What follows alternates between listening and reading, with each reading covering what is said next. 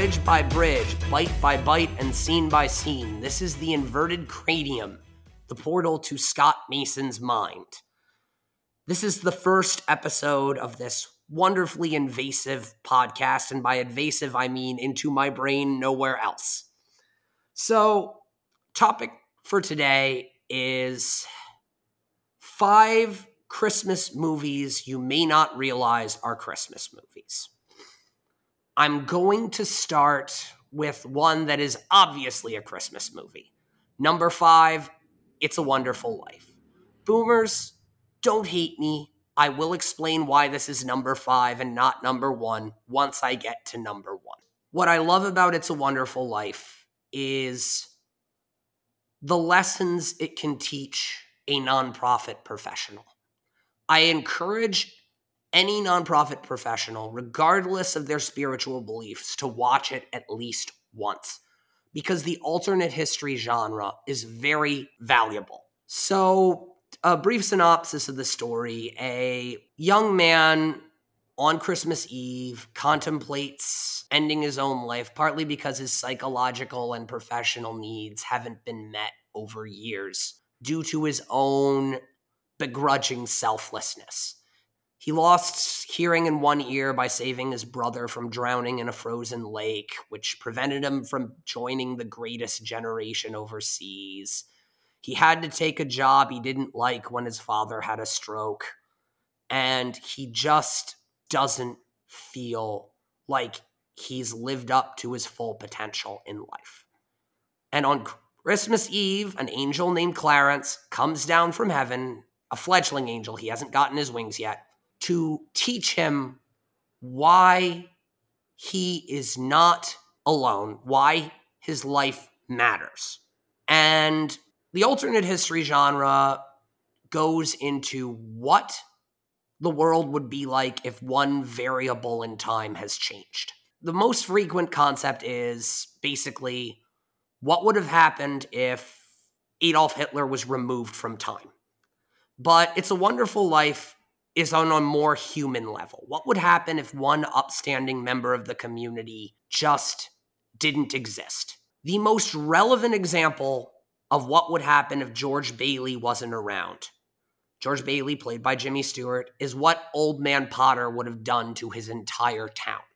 The abandonment of the public good is what would have happened. So the nonprofit lesson is basically figuring out what your niche is, how the community would look if you were not present to pitch in.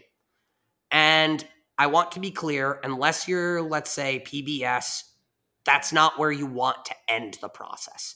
You want to end strong in coming up where your niche is so you can convey success, not meekness. PBS, they could just send an annual fund letter with Elmo saying, help keep Elmo on TV, and an army of parents will keep Elmo on TV. But it's a start of knowing where your organization is and how it helps people. I'll give you my perfect example. You run a hospital in an unassimilated town that is the only healthcare facility that treats a specific type of condition. What would happen in your community if that hospital would have to cut that one program? Never mind close down. But what if they lose that one program? They'd have to travel further. Anyone who needs that treatment would have to travel further. They might not be able to get that treatment at all. The financial burdens would be so much more difficult for patients. And obviously, the healthcare system in that area would not be able to save as many people. That is the lesson of It's a Wonderful Life that I really love so much as a nonprofit professional. And now we're going to veer to number 4, Die Hard by John McTiernan. Yes, I realize you may not think Die Hard counts as a Christmas movie. Just because it takes place on Christmas, it may not fully capture the Xmas ethos. It does. There are a few legitimate themes that go beyond it goes beyond the slain henchman dressed up as Santa in the elevator with the sign that says, "Now I have a machine gun, ho, ho, ho." John McClane makes a friend that he does not see in person until the end. Sergeant Powell basically returns in later movies, so they team up later on.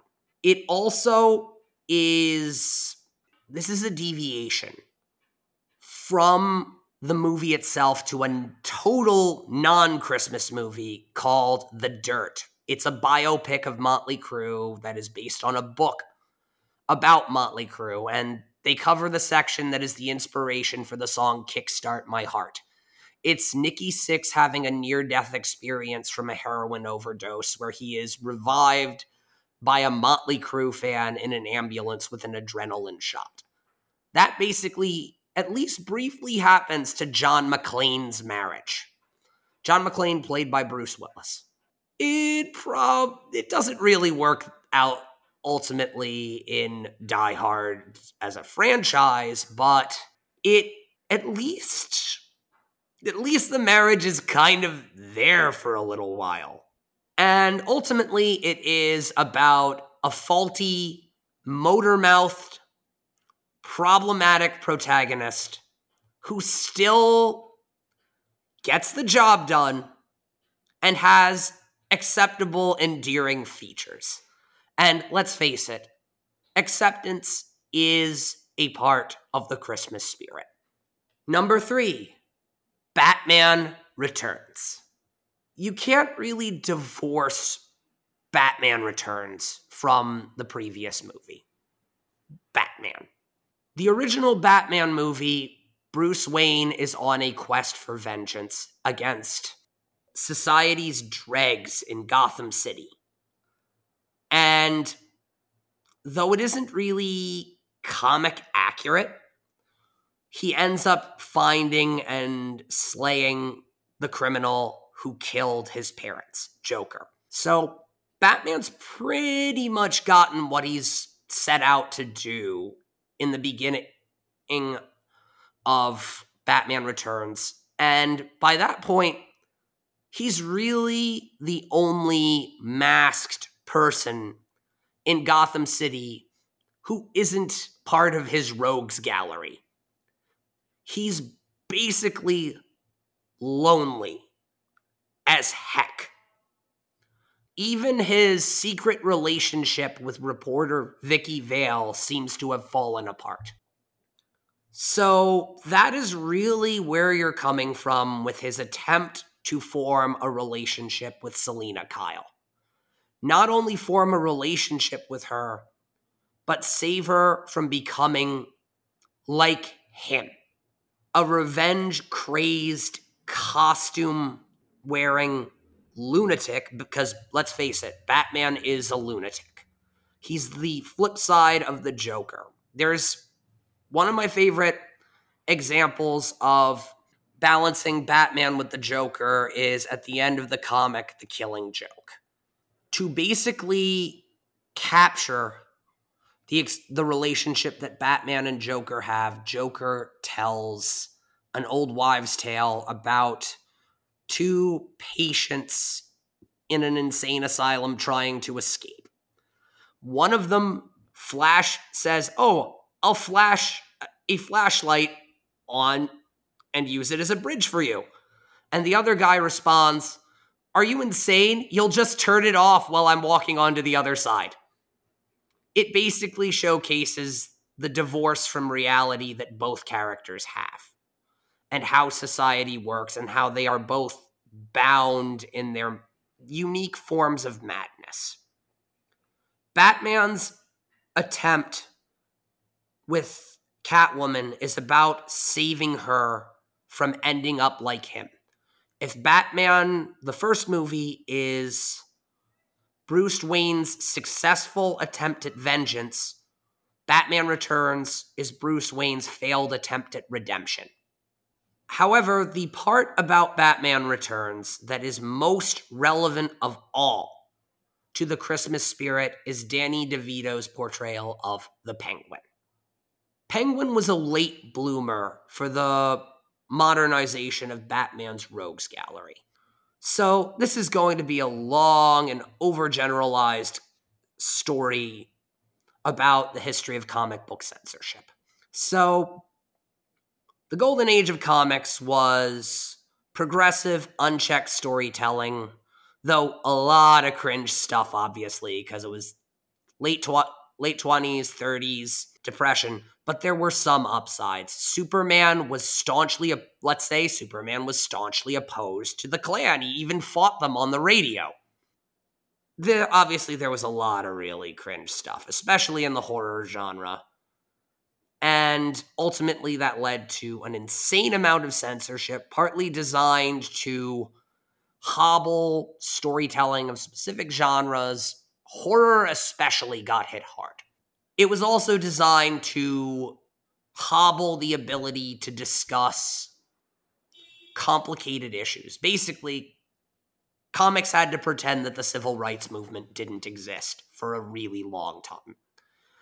Not really a great way to run an industry for progressive values. So that's basically the interregnum and the Silver Age. Once you get to the Bronze Age, you start relaxing the censorship rules. Horror comics are getting a little more acceptable. Tough issues are getting addressed. Things like police corruption. You could not make public officials or police corrupt during the Silver Age. You could get a little more willing to explore the concept in the Bronze Age. You also had characters like Swamp Thing develop. Then you get to the Modern Age. That's when Batman's villains get really messed up. Joker got much more depraved. You started seeing really twisted things in a Batman comic. Penguin was a late bloomer to that. He was always a sophisticated criminal. Kind of like how Pablo Escobar loved hippos, Penguin loved birds. It did not affect his behavior the way Two-Face's coin affected his ideas of making decisions, or Joker's obsession with Batman caused him to do terrible things to the Bat family. I will one day go into how to properly utilize several Batman villains, because frankly, we're really behind on that.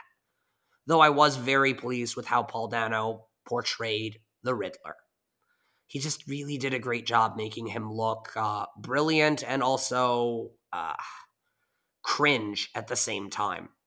So, circling back to Batman Returns, Tim Burton did something no one had ever done before. He made the Penguin a modern Batman villain. And he based his psychosis on alienation, rejection. It's very much in Tim Burton's style, whether it's Edward Scissorhands, Beetlejuice, you name it. That's a core theme to his work. And it works well for Danny DeVito's Penguin. He was abandoned on Christmas Eve. He was raised by penguins, kind of like how Pecos Bill was raised by wolves. And as you can kind of expect, being that rejected by humanity, you're just not going to feel good about yourself. You're not going to be able to enjoy the holiday spirit. And as Penguin's plans keep getting foiled, initially he wants to rejoin Gotham's elite. He resorts to blackmail using a corrupt company official, Max Schreck, to get there, but he wants to join Gotham's elite. And when Batman kind of spoils that, he starts rejecting his own humanity and targets every child in Gotham City. When Batman foils that, he targets Gotham City itself using penguins. He has totally given up on his human accomplices. And when Batman stops that and mortally wounds the Penguin, he just is only mourned by the Penguins. That one scene when Bruce Wayne doesn't even say anything he's just torn by his own mission. He's like, was I really too hard on this villain? Would this have been prevented if the holiday spirit was so much more kind to this villain? Would he have been better off if I was so much more kind to my enemies? That is the core message that I love so much about Batman Returns. Now, number 2, Dawn of the Dead. Now, this movie obviously doesn't even take place in December. I still absolutely love it, and I still think it is relevant. And before I go into this, I am not talking about the Zack Snyder reboot.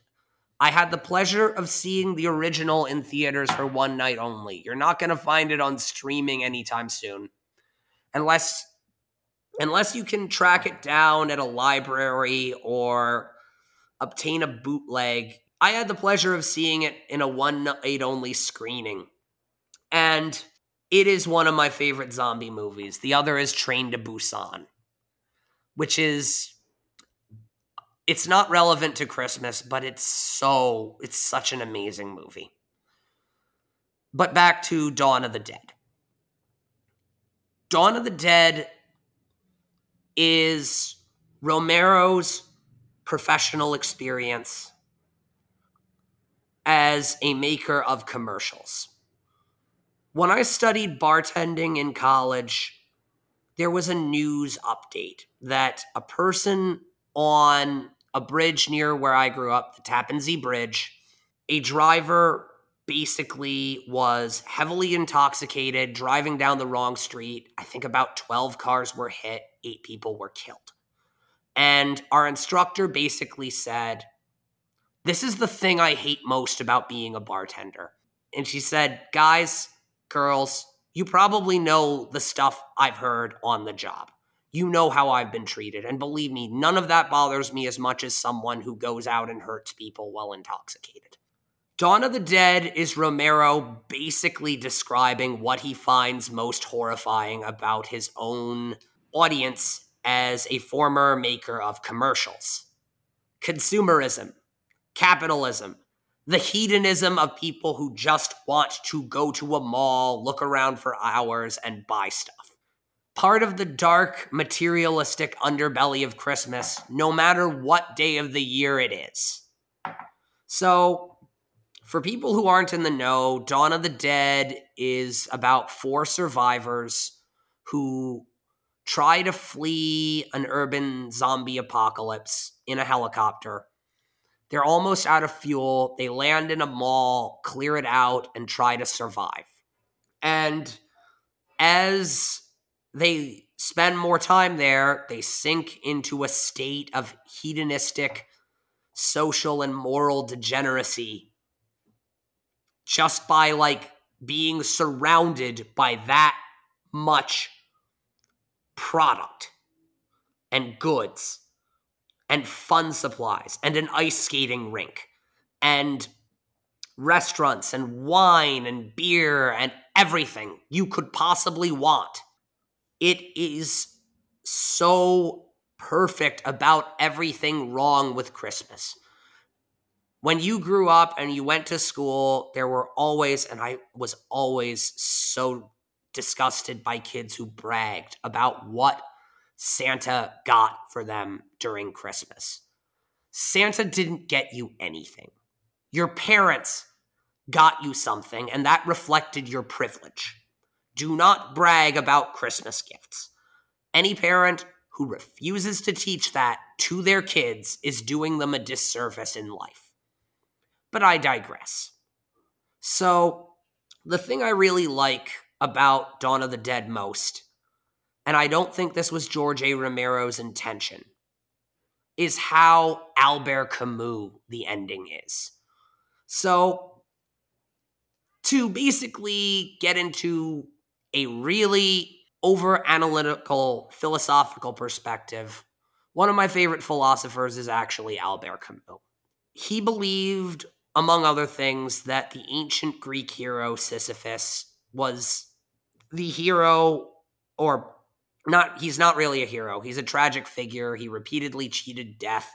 And now he's condemned by the gods to roll a giant rock up a hill only for it to roll back down again. It was basically an attempt to teach him futility and frustration and make him regret rejecting his own destiny.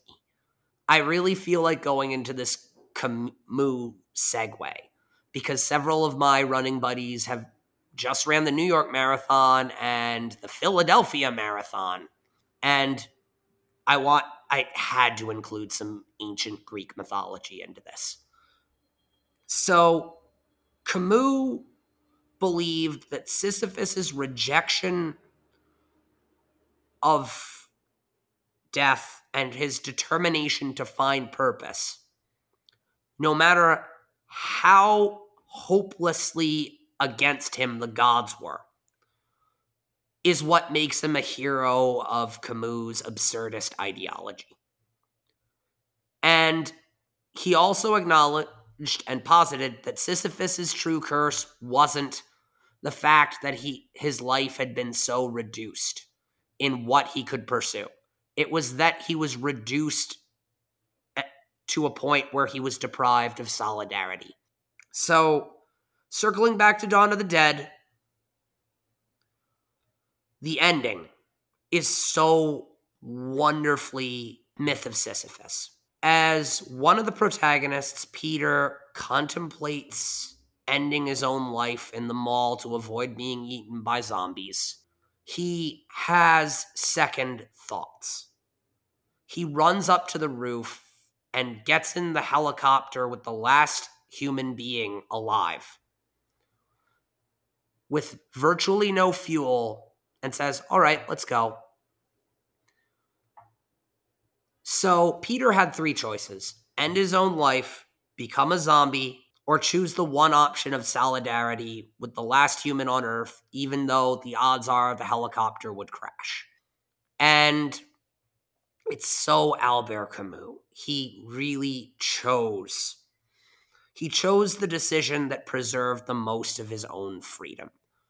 George A. Romero frequently delves into the concept of what freedom is after Night of the Living Dead. He basically goes into it from the zombies' perspective in Day of the Dead. But that may not be quite as relevant for this episode. So I just loved seeing that movie. I felt so privileged to be able to see it when the odds of me finding a copy of it seem virtually improbable because, well, it's out of production. It's not going to be streaming because someone holds the rights to it and has no intention of letting it on Netflix. But once again, I digress. Finally, number one, and the explanation for why I have no intention of putting It's a Wonderful Life at the top of this list. Gremlins by Joe Dante. To really encapsulate why I love Gremlins and why I believe it beats It's a Wonderful Life. The thing I love about Joe Dante's Gremlins is that it's for people who have reasons not to be merry during the holiday season. There is even a clip of Jimmy Stewart running through town, shouting Merry Christmas in It's a Wonderful Life. And the response to the protagonist, Billy Peltzer's mother, is just misery and frustration, and even remarking, this is a paraphrase, just a depressing movie. Throughout the entire movie, you are basically seeing people who have reasons to not be merry, or people who fail to embody the holiday spirit because there is something missing. That missing component is understanding. So I'll give you the rundown of all the things that basically are relevant to this movie and the holiday spirit. Mrs. Deagle, the miserly town resident, gets in the festive decoration spirit, but she is willing to foreclose on a family's house and jokingly say, well, now you know what you want Santa to give you for Christmas. And And she's willing to put her Christmas decorations ahead of Billy Peltzer's lovable but meddlesome golden retriever, musing right in front of him about having the dog put down. Totally failing at the holiday spirit, especially since I grew up with a golden retriever. They're just lovely. The inept police officers during the gremlin invasion cannot process that anything bad can happen on Christmas even as they're watching gremlins wreak havoc. Billy Peltzer's neighbor, Dick Murray, lost his job on Christmas. And the most scathing indictments of gremlins about assuming that the holiday spirit is automatically great are Billy's girlfriend, Kate Barringer, whose father dressed up as Santa when she was about 9, tried to come down the chimney and accidentally broke his neck. The holiday spirit literally killed him. And finally, Gizmo, the lovable mascot of the Gremlins franchise, is not seen as an equal part of nature to humanity until the end. For the vast majority of the movie, he appears to be speaking in gibberish. But at the end, Billy understands him saying, "Goodbye, Billy."